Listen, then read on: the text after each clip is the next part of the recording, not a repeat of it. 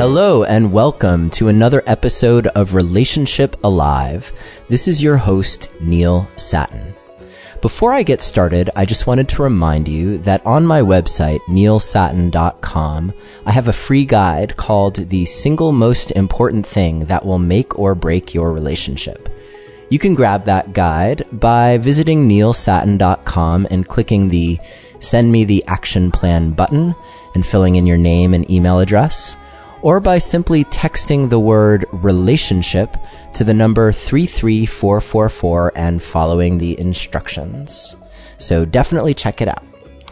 I also want to let you know that right now my brain is feeling a little bit numb because I just went and jumped in the ocean, and I live here in Maine. I don't know, I've probably mentioned that on the show once or twice.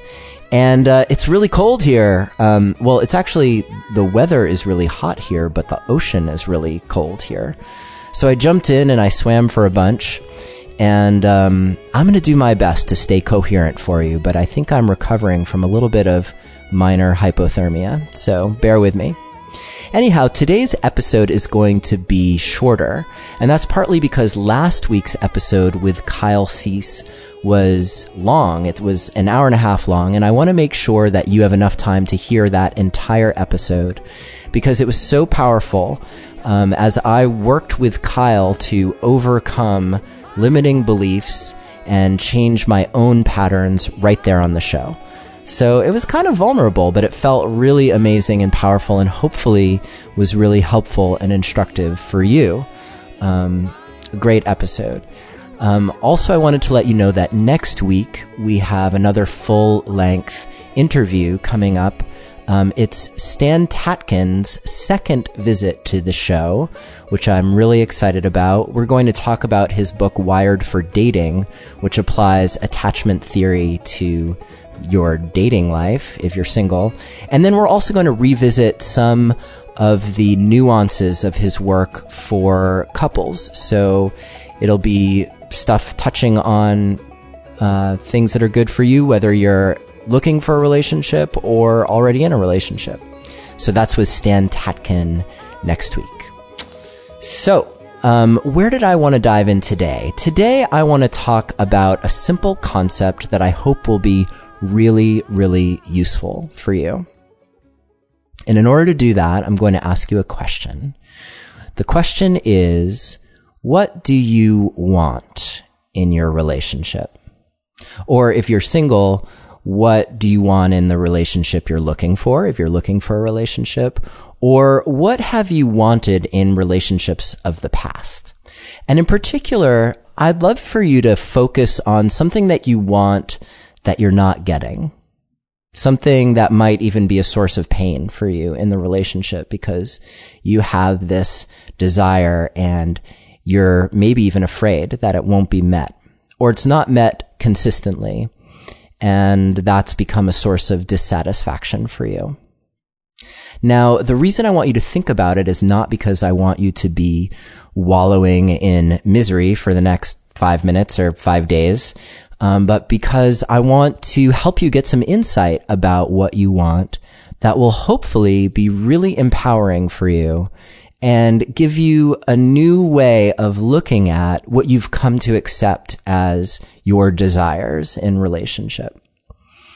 So the next thing that I want you to do, now that you've thought about what you want, is I'd love for you to take a moment to get even deeper into that desire, and think about what it feels like for you when that need is not being met. So imagine a situation where you would hope for that need to be fulfilled and it's not happening for you. And what kind of feelings does that bring up for you? And just take a moment. I'm going to give you a couple seconds of silence here and just put yourself in those shoes. Put yourself in your own shoes. Imagining a moment where the need is not being met, and see what feelings come up for you. See if you can get really in touch with that. So I'll be back in just a couple seconds.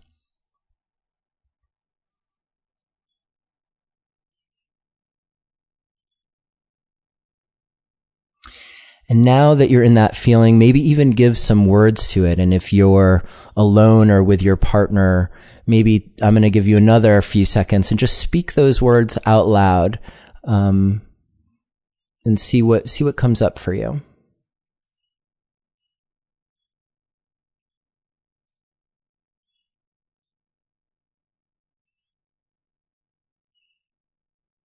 So you might be feeling things like angry or lonely or sad or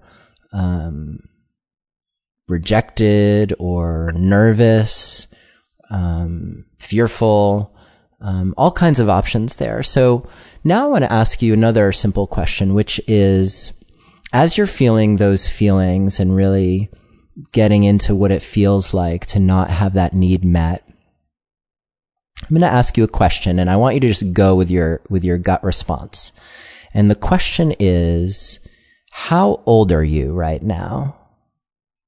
How old is this part of you that's having these feelings that you're having? Another way to think about it is like, what does it remind you of? Those feelings that you're having, what does it remind you of from a time that you're younger? So you may already have a number that popped into your head. Oh yeah, this relates to a way. I know that I've felt this way before. It was back when I was 4 or when I was 8. Or if you don't have something that jumps out at you immediately like that, yeah, think about the question of what it reminds you of from your past. And see what pops into your mind, what scenes. And then see what information you actually get from that association, because there's more there for you. And I'm going to give you an example so you know what I'm talking about. But yeah, just see what more information comes up for you at that time in your life when you were younger. What did you really want? What would have helped you in those moments?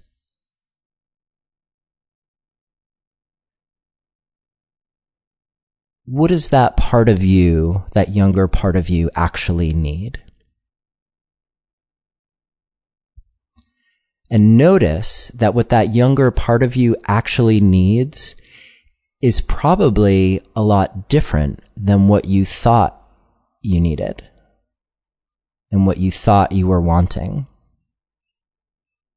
Because in many cases, this present time desire that you have, while I'm not trying to make it wrong or invalidate it, the reason that we want it is because it's trying to, there's a part of us that's trying to get its needs met.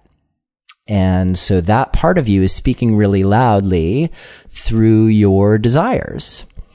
But the problem is that sometimes those desires are kind of indirect and actually set your partner up for failure, because those wants and those desires can be pretty big. I mean, if they weren't too big, they'd probably be getting met in your relationship. But if you're like my relationship or many relationships, when those things come up, they become a big source of conflict. So how does it change your thoughts about what you actually want now that you have connected that desire to this earlier time in your life and things that weren't quite being met for you? First, I invite you to consider whether there are ways that you can show up for yourself to meet those needs, the needs of your younger self. And if so, see what impact it has when you imagine yourself showing up that way on what those needs even are. Next, I invite you to consider what are some ways that your partner, if you're in a relationship, that your partner could meet the needs of that younger part of you. And do you come up with something different than them just simply satisfying the desire that you thought you wanted.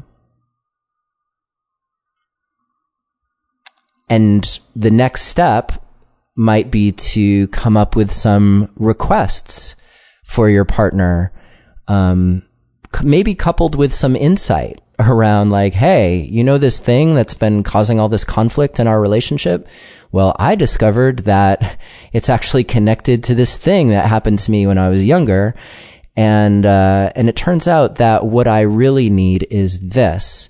And I'm wondering, is this something you could help me with? Is this a need that you could actually fulfill? Could you do this? Or could we do this? And I'm going to give you an example so you know what I'm talking about. So let's imagine someone who every time before they go to bed at night, they really want to have sex with their partner. And let's just assume, for the sake of this example, that their partner doesn't necessarily want to have sex with them every single night when they go to bed. Now, if their partner did, well, that would be great for both of them. But as is so often the case in this situation, the partner doesn't. And this might be classically labeled like a mismatch in libido. And there's a big problem here. Like, one partner wants sex all the time and one partner wants sex just occasionally. And don't we have a problem here? But the truth is that that's not what's actually going on in this relationship at all. The partner who wants sex every night, they might identify this desire as like, I want to have sex every night when I go to bed.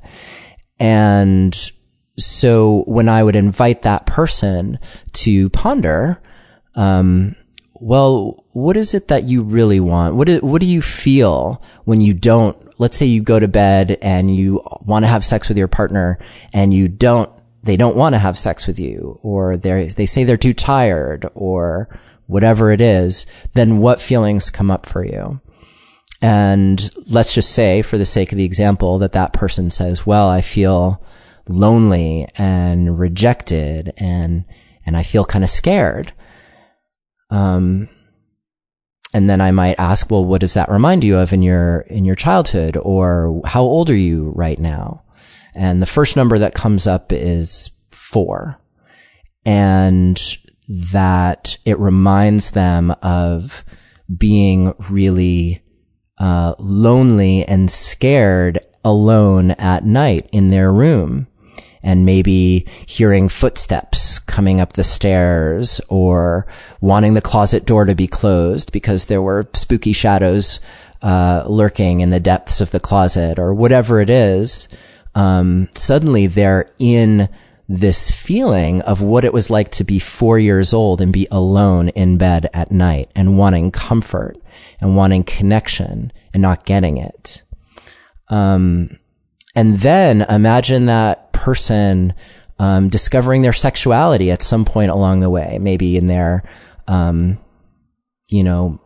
early teens or younger for some, and figuring out what it is to be turned on and maybe masturbating at night, and connecting that pleasure to being able to help them deal with the feelings of loneliness that they feel at night. So then they might come up with this idea of like, oh, if I could connect with a partner to get turned on and have sex, then that actually is taking care of the feelings that I'm having. And at this point, this is probably not like a conscious thing that's going on for them. It may just be something that naturally evolved because as a 4-year-old, they probably came up with ways to cope with the loneliness that they were experiencing and the fear. And let's just say that turn on and orgasm, that's pretty powerful chemicals in our body that can help deal with anxiety and fear and loneliness, at least in the moment. It's not always a long lasting effect, but it could help. Anyway, so now imagine what that person might realize about what they need or want in the present time. they were thinking I wanted to have sex every night when I went to bed. But instead, it turns out that there's this feeling that comes up in me when I don't have sex, which is this loneliness and this fear and this disconnection. And I wonder what could help that person deal with those feelings. And they may come up with all kinds of solutions. An obvious one being, what I really want is to connect with my partner. Now, the partner in this situation might be feeling like every night when they go to bed, there's this demand being put on them to have sex. So they might actually shut down completely in those circumstances. And trust me, that happens a lot, where if it doesn't feel safe to simply connect because you feel like you're not able to draw a clear boundary around what works for you without causing huge problems, then you'll just shut down. So now, instead of that kind of request that I want you to have sex with me every night, now you can actually offer something. Oh, you just want to connect with me. And it doesn't have to be sex. Now, that kind of offer is only going to make sense to the person who thought they wanted all the sex if they've gone through this process of identifying the need beneath the want, the true need beneath the want. And that's why this process is so important, because there are so many things in our life that we just accept at face value. And the truth is, if you dive more deeply in, you may discover that your true need is something totally different.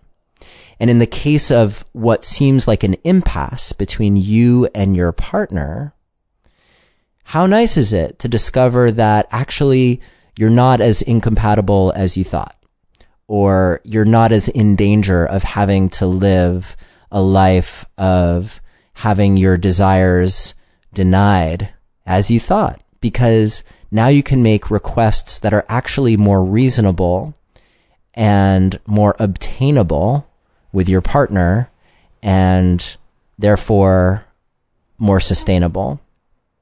And they really get at the heart of what you're after anyway, because it may be that night after night, even if you thought you needed sex night after night, that if you got it, you'd still find that you were actually really missing something, which would be that genuine love and connection. So I just offer that as one example of how this can possibly play out. And that one is a fairly common example, but there are others.